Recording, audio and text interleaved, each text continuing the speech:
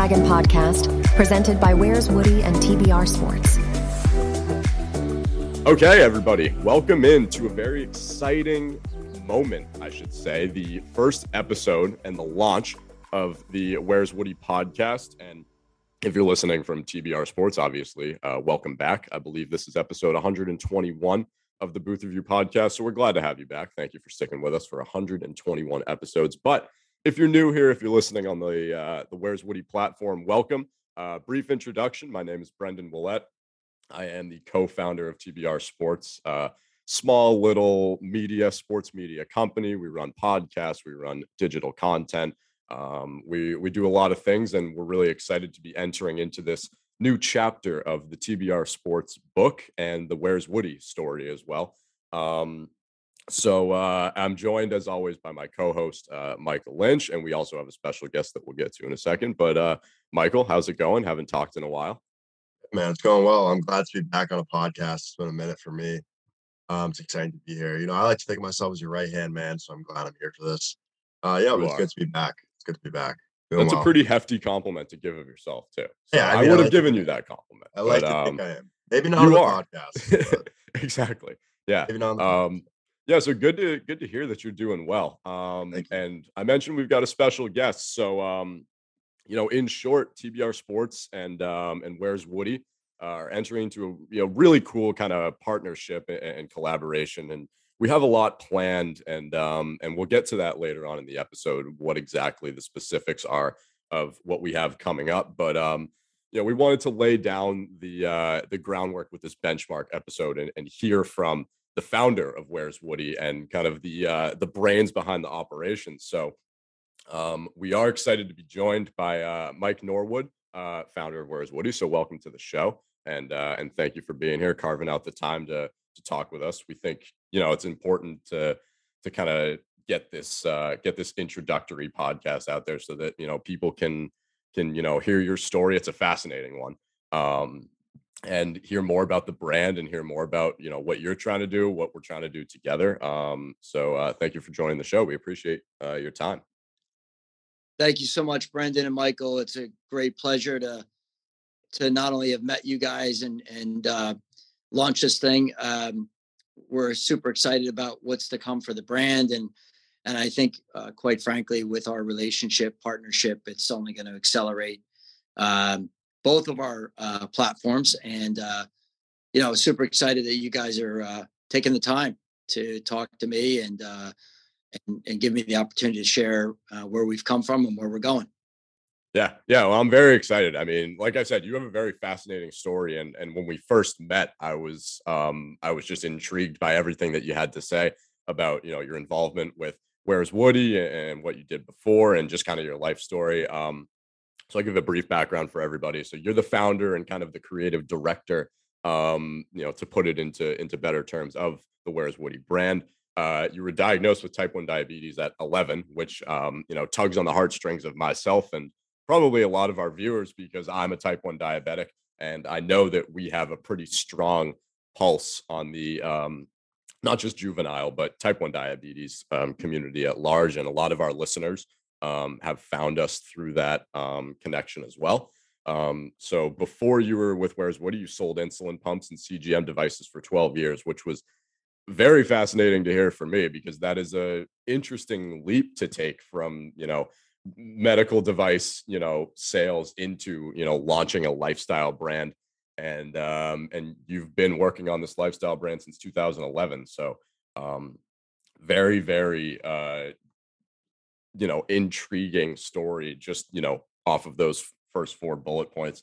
So we're excited to talk with you, just hear a little bit more about where the brand's headed, how it came to be, and kind of the mission of this whole collective. So Lynch, do you want to kick it off? I know that you had some questions off the bat that you just wanted to get going.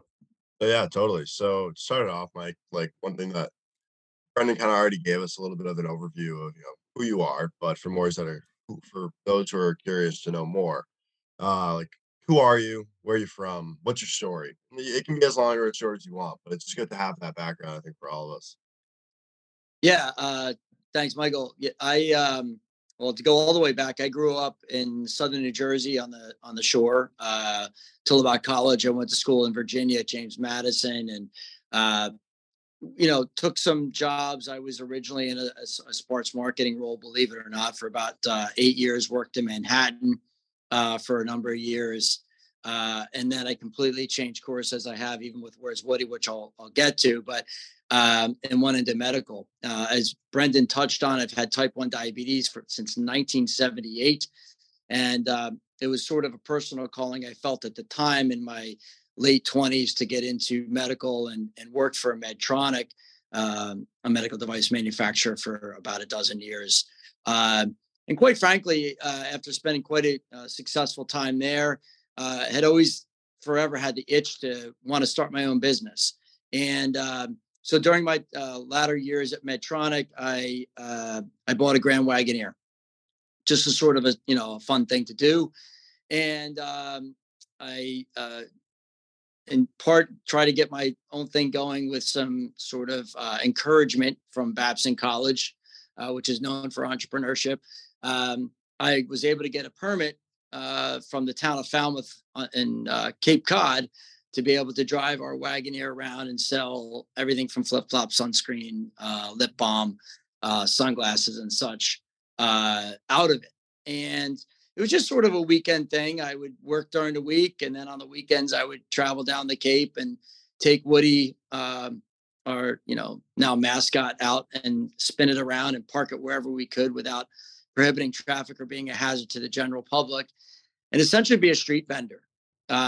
It was a bit humbling in the beginning because, I was in my, I think early 40s at the time, parking a vehicle and sitting out in the sun and hawking flip-flops and swag, if you will, along the beaches, getting people on and off the steamship from Martha's Vineyard.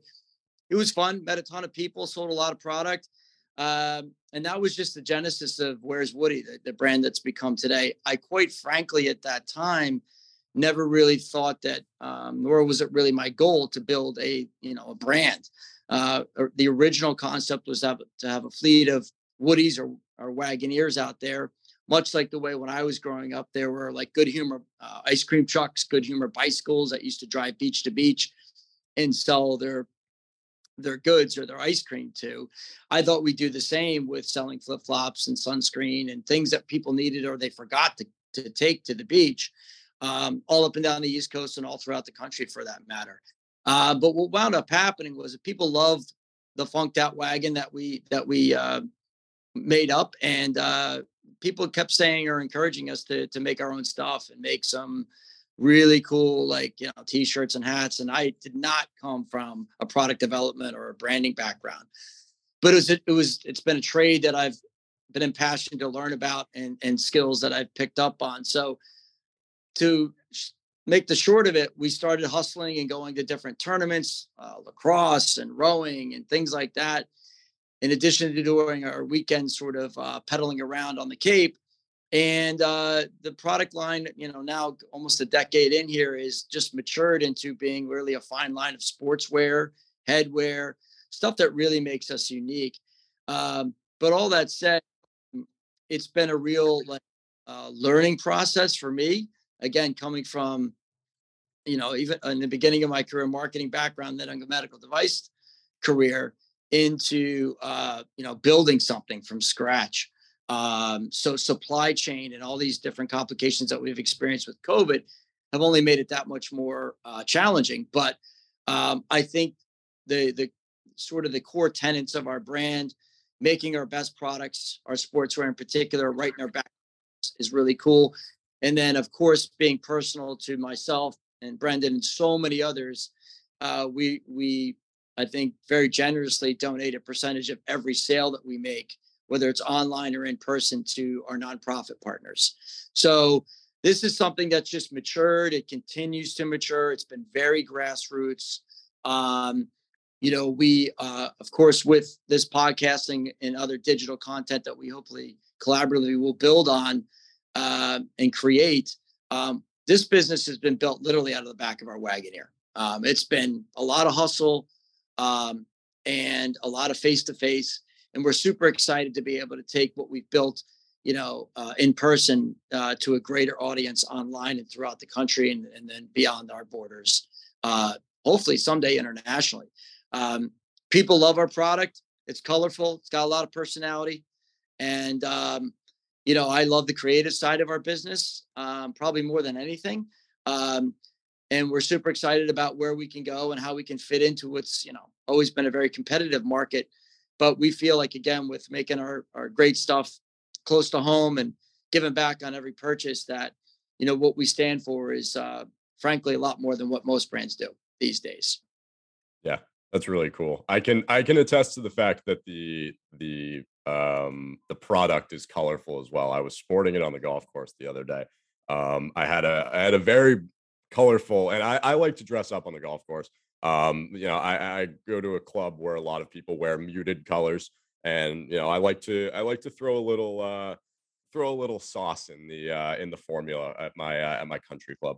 And I threw on my new Where's Woody pullover, shot a 78. So I thought, hey, if it works now, let's keep it going. So I can attest to the fact that the color pops for sure. It's a personal favorite of mine.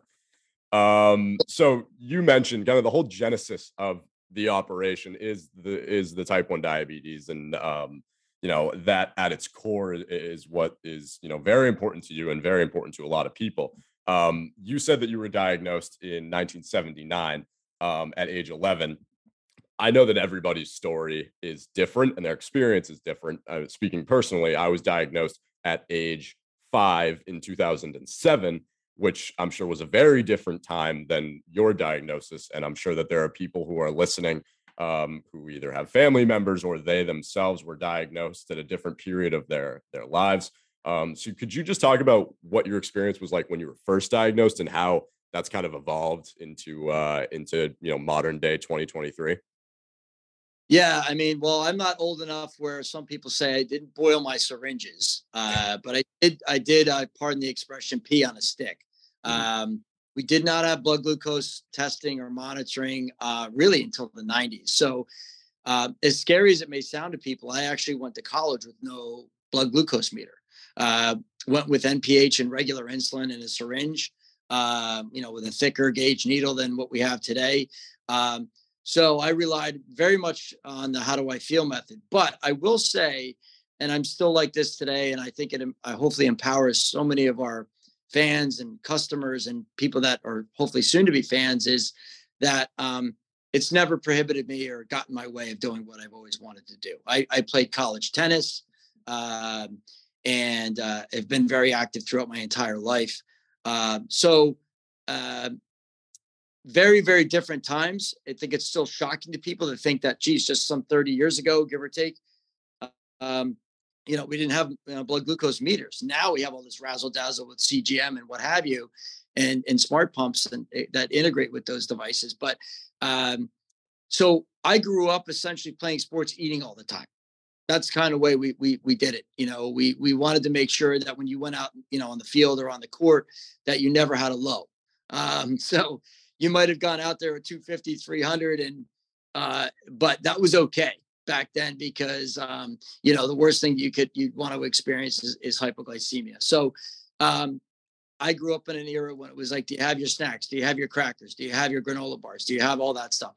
And so very different now, obviously, that those people that are on pumps at least can eat when they feel hungry, not having to eat out of necessity to avoid a low blood sugar. So, but it's great. It's personally very satisfying for me to have, been, living with diabetes pre-pump.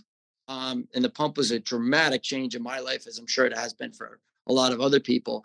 And then be a part of it to be able to help so many other people, get the benefits of those therapies. So, but yeah, really, just flying blind for a long, long time, based, I guess checking my blood sugars based on how I felt, which I'm sure makes people cringe. But I think a lot of people were diagnosed in 60s, 70s, and 80s in particular, or at least live with diabetes then, can certainly relate to that, because there just wasn't the type of, tools that we now have. So I've been very blessed to have gotten through college, enjoyed it. I've had a very unique career. I think I've had a few different ones, quite frankly. But I also like mixing it up and doing things different. And so my message, I think, to a lot of people is, do what you want to do, and don't feel like you're limited in any way. Now, again, with all this technology that we have today, it really makes that possible. But even back when I was diagnosed and through the 80s and growing up, I still had the same mentality.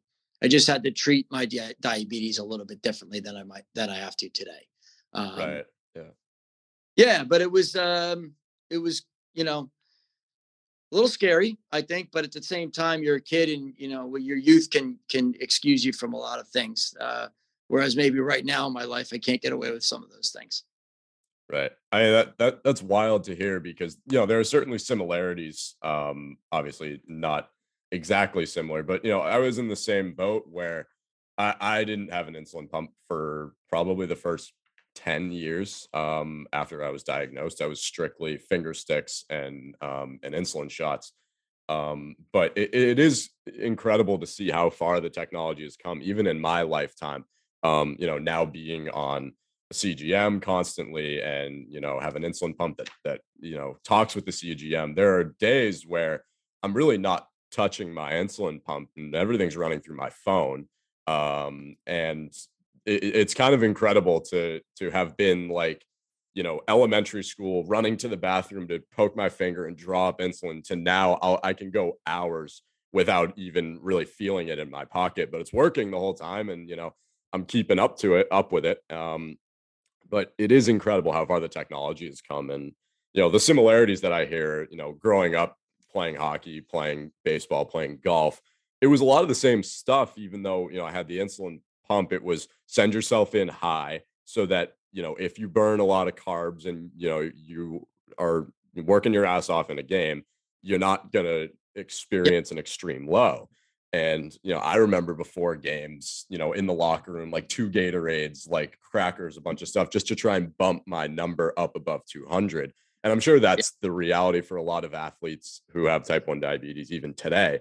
Even as far as the technology has come, you can't 100% predict what's going to happen with your blood sugar. And, it'll be cool on this podcast. I mean, our goal is to talk with some of those athletes that have type 1 diabetes. And, I think we can string together a lot of really unique stories. I'm sure we could go back and forth all day about, I had this crazy low on the field one time, or, I went into a game 500. Like, I'm sure there's a lot of that we can get out of this. But that's wild to hear, because it's so different for everybody. And, I'll talk with people like family, friends now, who have a family member who just got diagnosed, and, they have the luxury of the insulin pump and the Dexcom, or the CGM, whatever it is. And it's like, if there was ever a time to get diagnosed, I think it's now, just to look at how far the technology has come. Like, I can't even imagine going like days without knowing, or even hours without knowing. Like, I constantly am looking at my blood sugar just to make sure that everything's good. So yeah, that's incredible to hear. But really cool story. Yeah. One thing that I was kind of curious about, you've touched on it a little bit. Obviously, you said like Where's Woody wasn't like your life plan. You didn't have this out, the moment you were, were in college or whatever. You kind of said you had multiple career paths in your own life. So one thing that I'm kind of curious about is like, how was that change? Kind of taking that chance to jump ship a few times to doing what you really want. Like, was that tough for you? And like, how did that really lead you to where you are today, and how, like, the spot you're in? That's a great question. Ironically, I'm not so sure I would be here or have started Where's Woody if I didn't have diabetes. And what I mean by that is, I think that, not to sound too philosophical, but we get one crack at this thing, right? And we all know that, whether you have diabetes or not, you got to live every day like it's your last. So I've always had this, this thing that, granted, I had a very, successful, and what I mean by that, you make good money and you do great things at a company that's in technology, and you're helping a lot of people. It's very rewarding. But I always had this itch to do my own thing. So I never really, felt any risk. I live with no regret in the sense that, you got to live, you got to live with the decisions you make. And at the end of the day, you got to pursue a dream. You get, like I said, you get one chance. And, I'm so stubborn, I think, in some respect, that as tough as it is to start and then make any business or any venture successful, it just takes a lot of, determination and a lot of those same sort of mindset and approach that it takes to live with diabetes. You got to be super resilient. You got to bounce back. And, but at the end of the day, you got to keep chasing, we have this expression that, it wears Woody. It's like, chase your wildest dreams and look great doing it. That's sort of our thing. We want to get after it. And again, we don't feel like there should be any barrier. So, I at times of this fleeting thought that, why am I doing this? This is crazy. I could have maybe retired by now if I stuck with the corporate job, but, I wouldn't feel, quite frankly, that I would have accomplished much or delivered as much good as I think that we're capable of doing it. Where's Woody?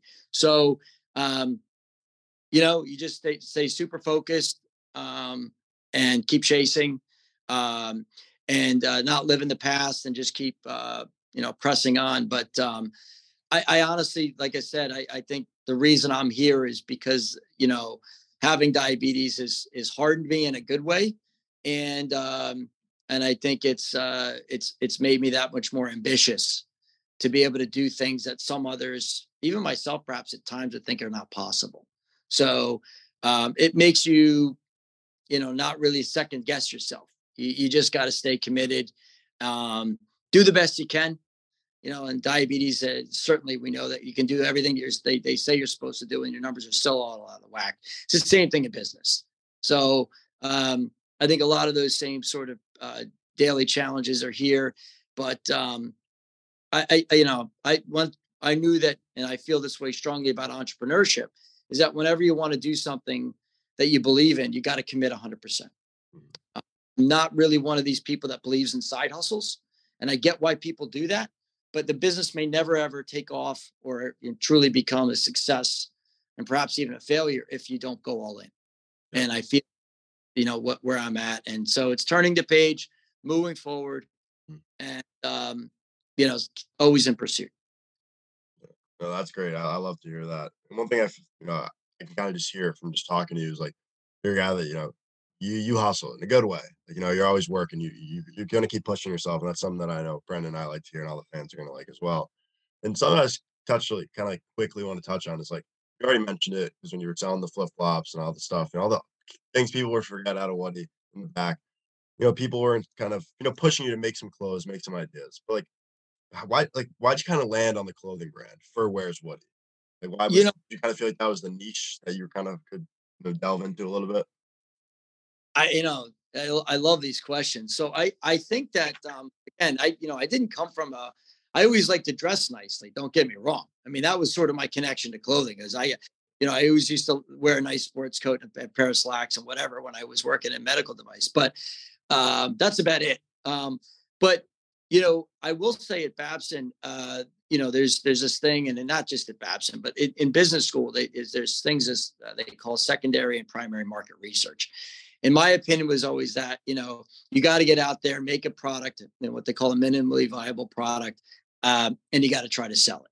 You can't ask questions. You can't ask people, if I made this, would you buy that? And would you pay this price for it? So we were a living, experiment in the beginning, so how can we transform what people adored in this Funky Wagoneer into sort of the face or the namesake of a brand, and make it sort of clever and sort of gimmicky in some respects with the name, and just evolve and figure it out.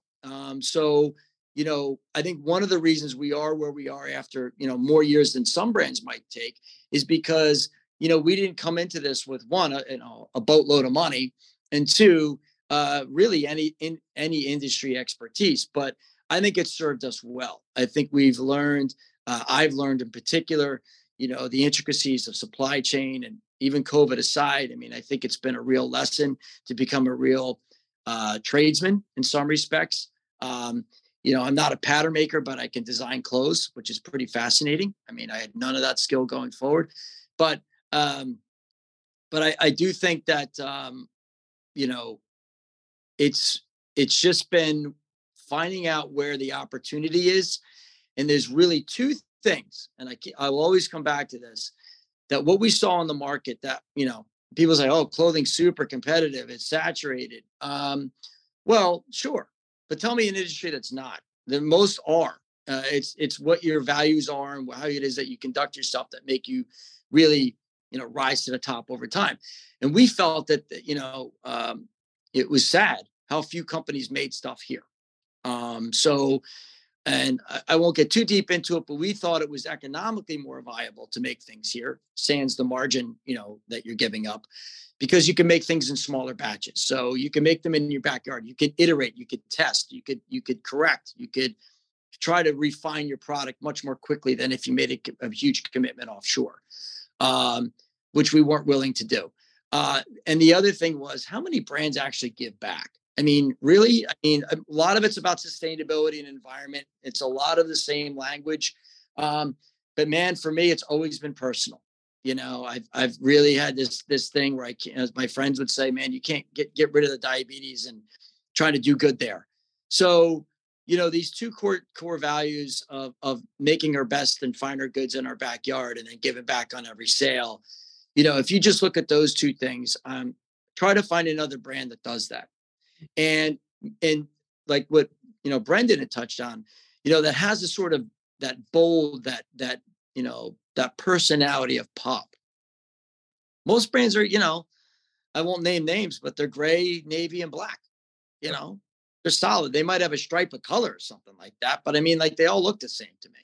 So, we wanted to make something that really spoke to our ambition and our own personal sort of, likes, and where we really felt there with all this research we've done face to face with all these customers, some 40,000 plus customers now that, that what they were telling us they liked, and how it is that we could fit into this crowded market. And we believe, as our customers have validated, that we've carved out quite a nice little niche, which we think in it over time. Yeah. And it's easy to see that too. I mean, I've heard a lot of it from talking with you guys just already before the podcast.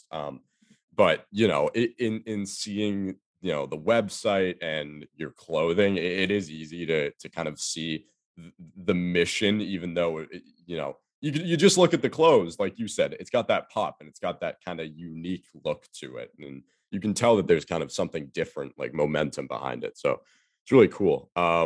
So Lynchy, you touched on this earlier. You said that you're my right-hand man, which I'd like to think that you are. But what comes with that is that, and our TBR listeners will know this, that Michael hears a lot of me complaining about things at TBR.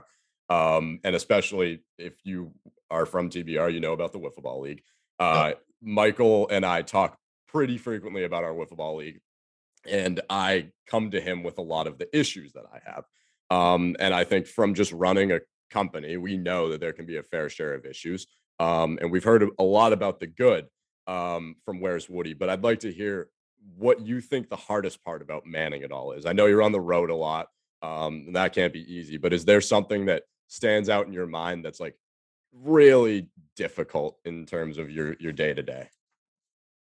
I think it always comes down to, and ironically, we're probably at one of the hardest times in recent memory, the financial side of the business, right? So, one of the most challenging things for any business, whether you're in, a tangible good like we are, or consumer good, or you're in a replenishable good business. And so what winds up happening is, and my wife brings this up to me. She's like, well, geez, what happened to all that money you had after Christmas, and And I go, well, my job is to try to grow the business, right? So it's not just to maintain the status quo. So to answer your question, it becomes a real dance, and trying to keep growing, keeping your vendors and everybody that you pay, and that's more than you'd ever think.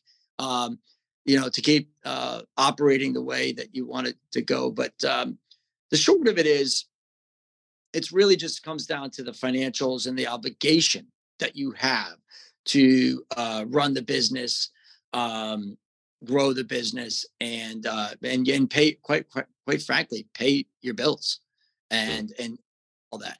And so, right now we're obviously in a bit of a crunch because capital is super expensive, arguably as expensive as it's been in recent memory. So you try to continue to bootstrap. And what I'm proud of is that we've been able to bootstrap this business to upwards of $1 million in revenue per year. Now, I think our capability is much, much higher than that. But I challenge people to find a business that's been able to do it with, nothing but their own revenues and their own back pocket to be able to build such a business. But that's the biggest stressor. And when you want to grow, you take whatever is left over and you invest in things that, that will move the needle to make you scale perhaps a little bit. So, whether it's adding product or it's, launching what we recently did here with our athlete program, which I think with our collaboration with you guys is going to really highlight that effort. But everything takes money, and everything takes, unfortunately, takes time. And I say time's a 4-letter word, but, we're playing football here. And, but in the short term, every day, the biggest aggravator, biggest challenge is just the financial piece of the business, and keeping the lights on and moving forward. That's the hardest part. But again, we're growing at a reasonable clip. We'd like to think that in the near term that we'll get some help financially. There's a lot of interested parties in our business. And hopefully we'll find the right fit for us to be able to grow together. But until then, it's all on me. And right. Boss man, my job is to do a lot of things. It's to sell, it's to maintain, it's to grow. It's to try to find the right opportunities. And as we know, not all of them are the right ones, but you got to continually experiment. And rebound when things don't go so well. So there's a lot of stress, but without a doubt, the hardest part on a day-to-day basis is the dollars and cents piece of it. Right. Yeah. So now back to the good. Next 5 to 10 years, where do you hope to be? And what are any kind of exciting things to look for, even if it's in the immediate future, that you would like to either accomplish or that you have your eyes set on? Well, one thing that we're just starting to dip our toes into as we sort of scale our presence on the market is, one opportunity, one dream, of course. And I don't think it's even a dream. I think it's a reality here in the relative near term is, golf. We love golf, like you do, I know. But, I truly believe you'll see Where's Woody on, if not the Korn Ferry Tour, but the PGA Tour in the next couple of years, which will give the brand great visibility. We are working with some athletes right now in that space at the college level as part of our athlete program, which I think will be a bridge to all that opportunity. So, as it relates to golf, the resort business, pro shops, I think you'll see us, make a play there. I think digitally and socially, again, part of our collaboration, it's only going to accelerate our presence, which, I think, quite frankly, we're a bit under the radar. I think we, once our message starts to get out there and not only what we stand for, but our product. I mean, a lot of people rave about the product, and so I know that, I think we got a leg up on a lot of brands out there. And just on the product side of things, forget about all the other sort of intangibles, but you'll see us, frankly, out there on the airwaves, if you will, more and more. And I think, which is going to grow the brand.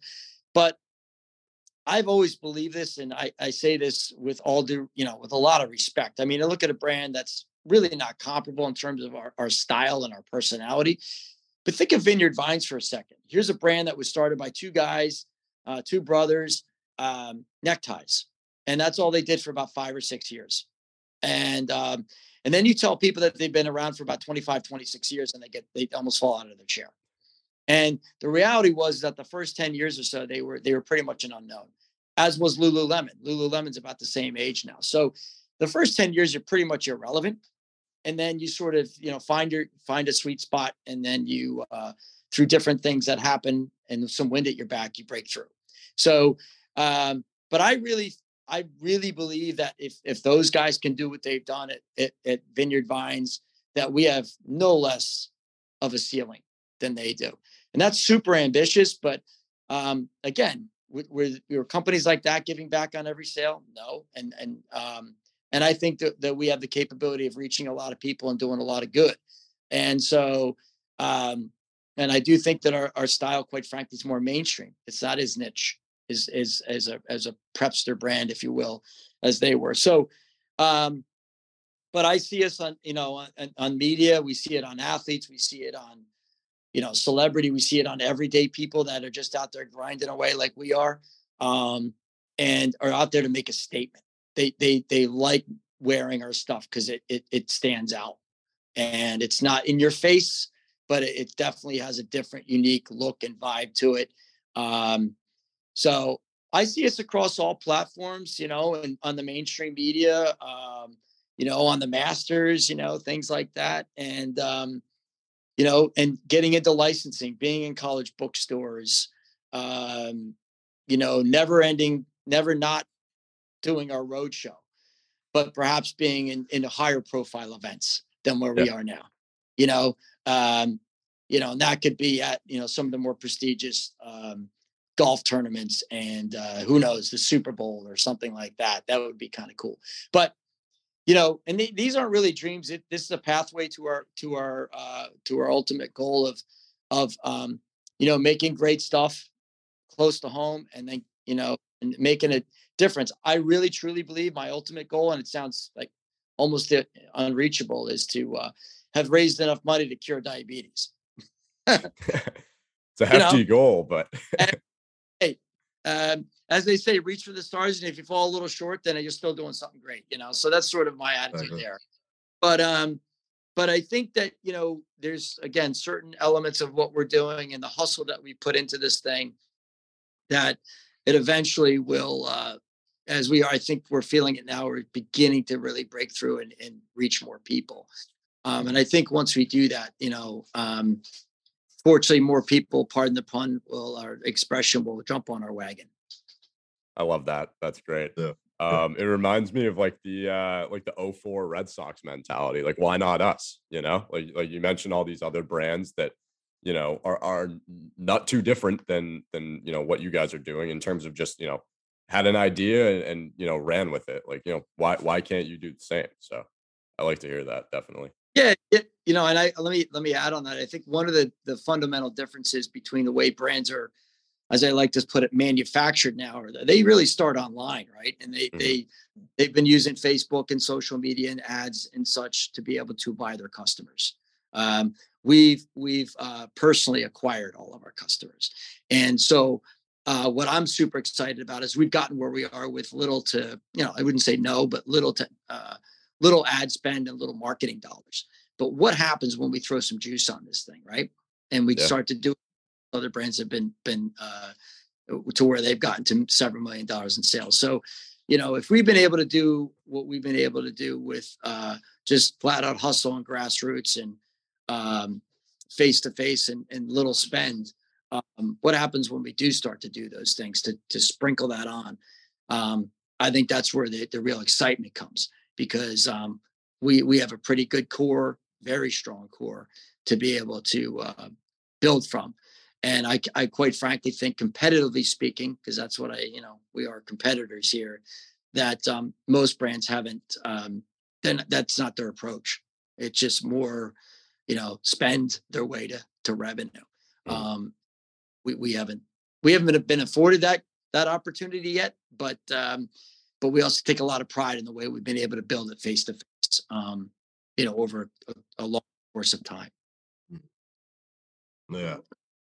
That's cool stuff. I really like to hear that. One thing, kind of a fun question, I guess. You mentioned like, you're always traveling, the road show, I think is what you called it. What's your favorite Yeah. part about getting the chance to do that? Like kind of seeing different parts of the country, maybe places you would have never seen. Maybe what's your favorite place? Just kind of what's your favorite part about it all in general? I'm curious. That's something I find so interesting. I don't think this is the answer you'd expect. I think it's the quiet time behind the wheel. Mhm. That's about the only quiet time I get.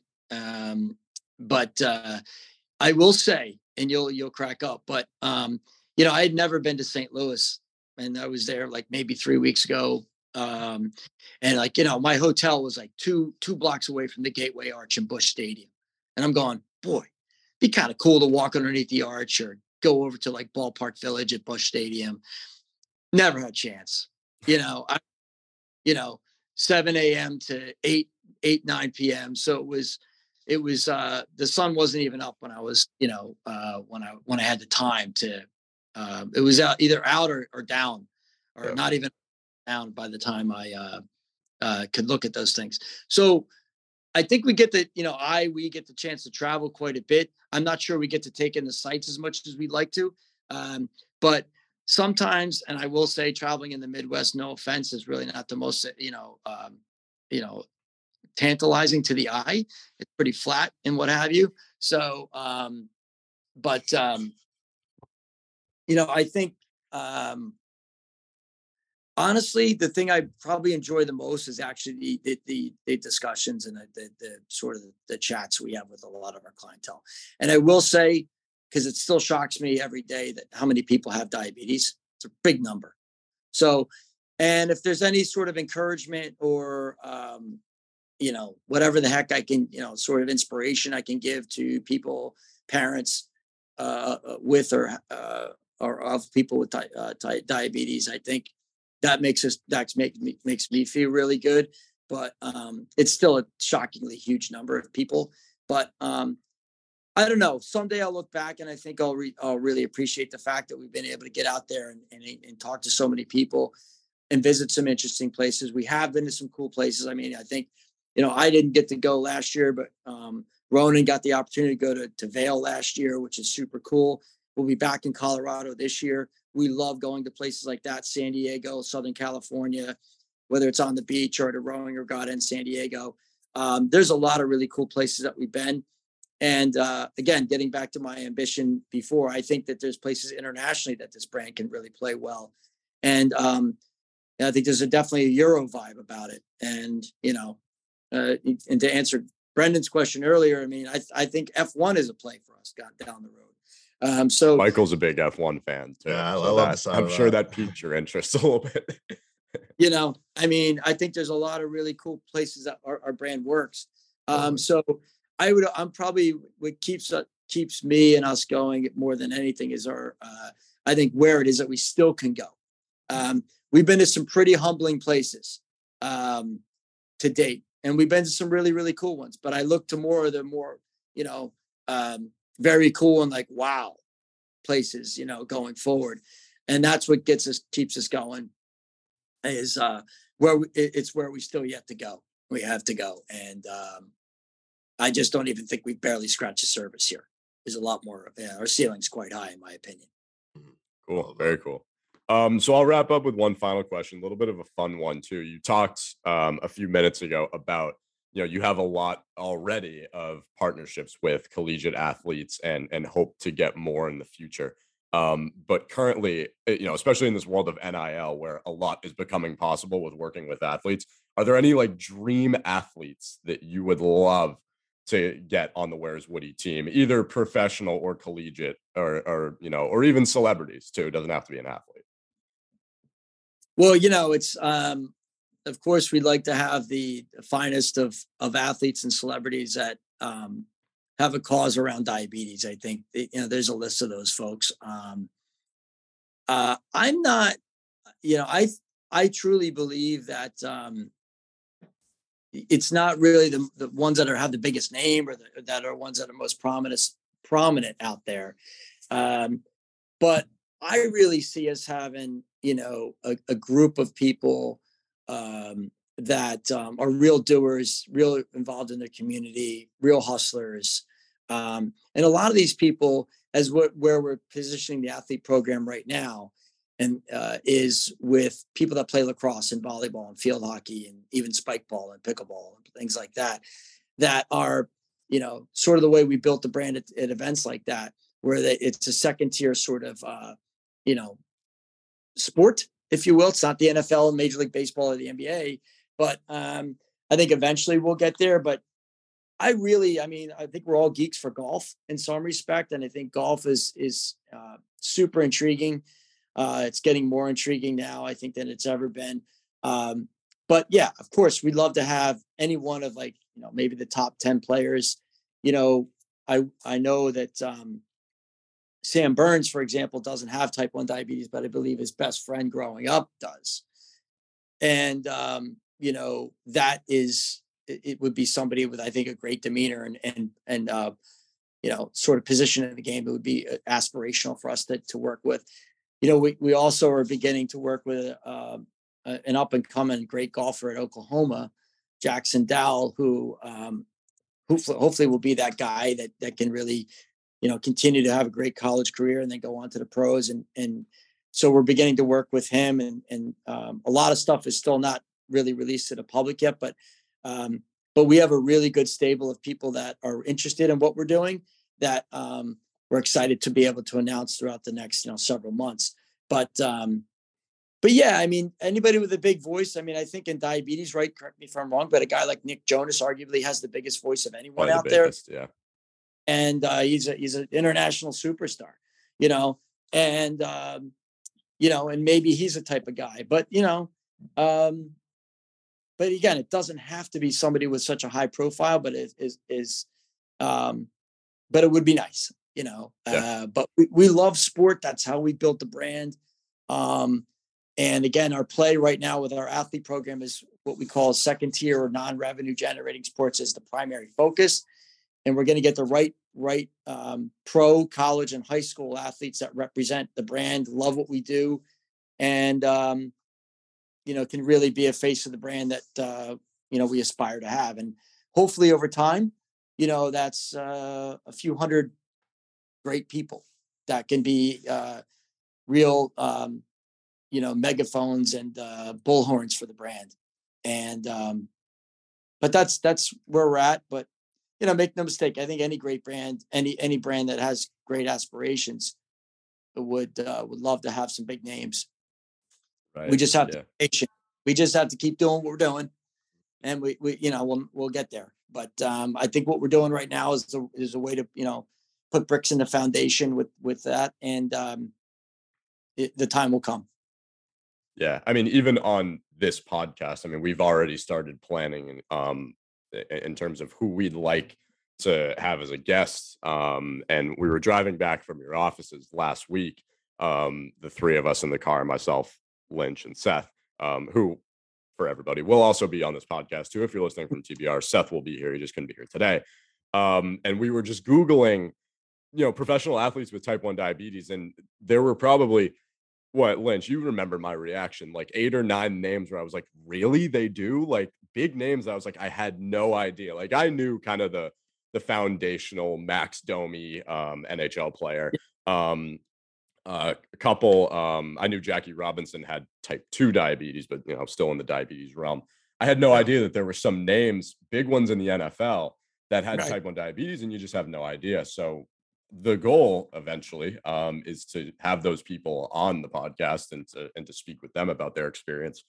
So, and then also, like you mentioned, the athletes that you guys are working with and hoping to work with in the future, we can also get them on the podcast, hear their story, and yeah, just kind of create this community around sports, type 1 diabetes, and then lifestyle clothing wear and sportswear as well, specifically golf, which is what you mentioned, which kind of segues me to the first kind of teaser that I think we can drop about this collaboration. It's been in the works pretty significantly over the past couple of weeks, and I think it's going to come to fruition pretty soon. But our goal is, outside of just doing this podcast, is to get some content, some visual content out there. And like you said, Mike, you guys are looking to get more into the golf world and golf content. And that's something that our TBR followers will remember we did for a long time on our YouTube and on our TikTok and on our Instagram. And so we are hoping to launch a little bit of a mock Where's Woody tour, where you will see personalities from TBR Sports. You will see members of the Where's Woody team hitting the links and competing with and against each other in kind of mock majors, so to speak. So we've got the Where's Woody kind of play on the Masters. We're still working on names and logos a little bit, and we'll leak those when we finalize them. But think about your 4 majors in golf. You've got the Masters, US Open, the Open, and then PGA Championship. We're hoping to have kind of our own set of majors on this golf tour. And we're hoping to be filming and releasing those videos sooner rather than later. We put together a very tentative schedule that has us filming a video in 2 weeks, I think, which I don't know if we're going to meet that deadline or not. But the hope is that, soon around that time we will. But that's something I'm really excited about. And it's something that I think everybody can get behind, even if you're not a golfer. I mean, Lynch, maybe you'll pick up a club. You usually film those events for us. But who knows? Yeah, I'm getting into golf. Maybe you'll get in on it, And then we also talked about mini golf as well. Just maybe like one mini golf round for the people that don't play golf either at Where's Woody or TBR. So that's something that's really cool that I'm excited about, because it feels like at TBR, once wiffle ball really took off in recent years, there wasn't a lot of room to do other visual content, because I mean, we see it now. Our Instagram following has become very heavily wiffle ball oriented, which is great, and I love that. But I'd be lying if I said I didn't miss doing golf content or kind of just random, sports challenge videos that we used to do, spike ball, things like that. So getting the opportunity to do all of that moving forward with the Where's Woody branch of our kind of realm at TBR is going to be really exciting. So that's something to look forward to in the immediate future, is the kind of the Where's Woody golf tour. And I don't have any grudges against anybody, but I think it's going to get pretty competitive if you throw like me and Robbie Carpentier, who's like a scratch golfer, and I'm not out there on the course. If you can give me a couple strokes, I think I can hang around.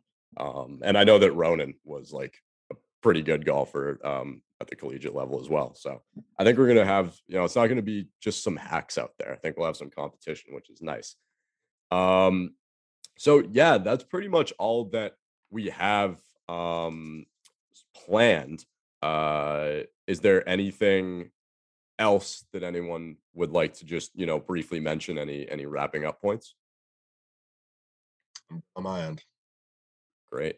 Yeah, go ahead. I just say that we're excited, as we come into the warmer months here. As you guys touch on, a lot of road show is going to really start to ramp up here.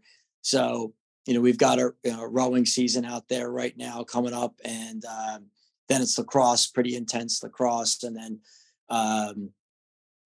for June and July for the most part, and all that mixed in with the golf stuff that you guys mentioned with the Where's Woody tour and such.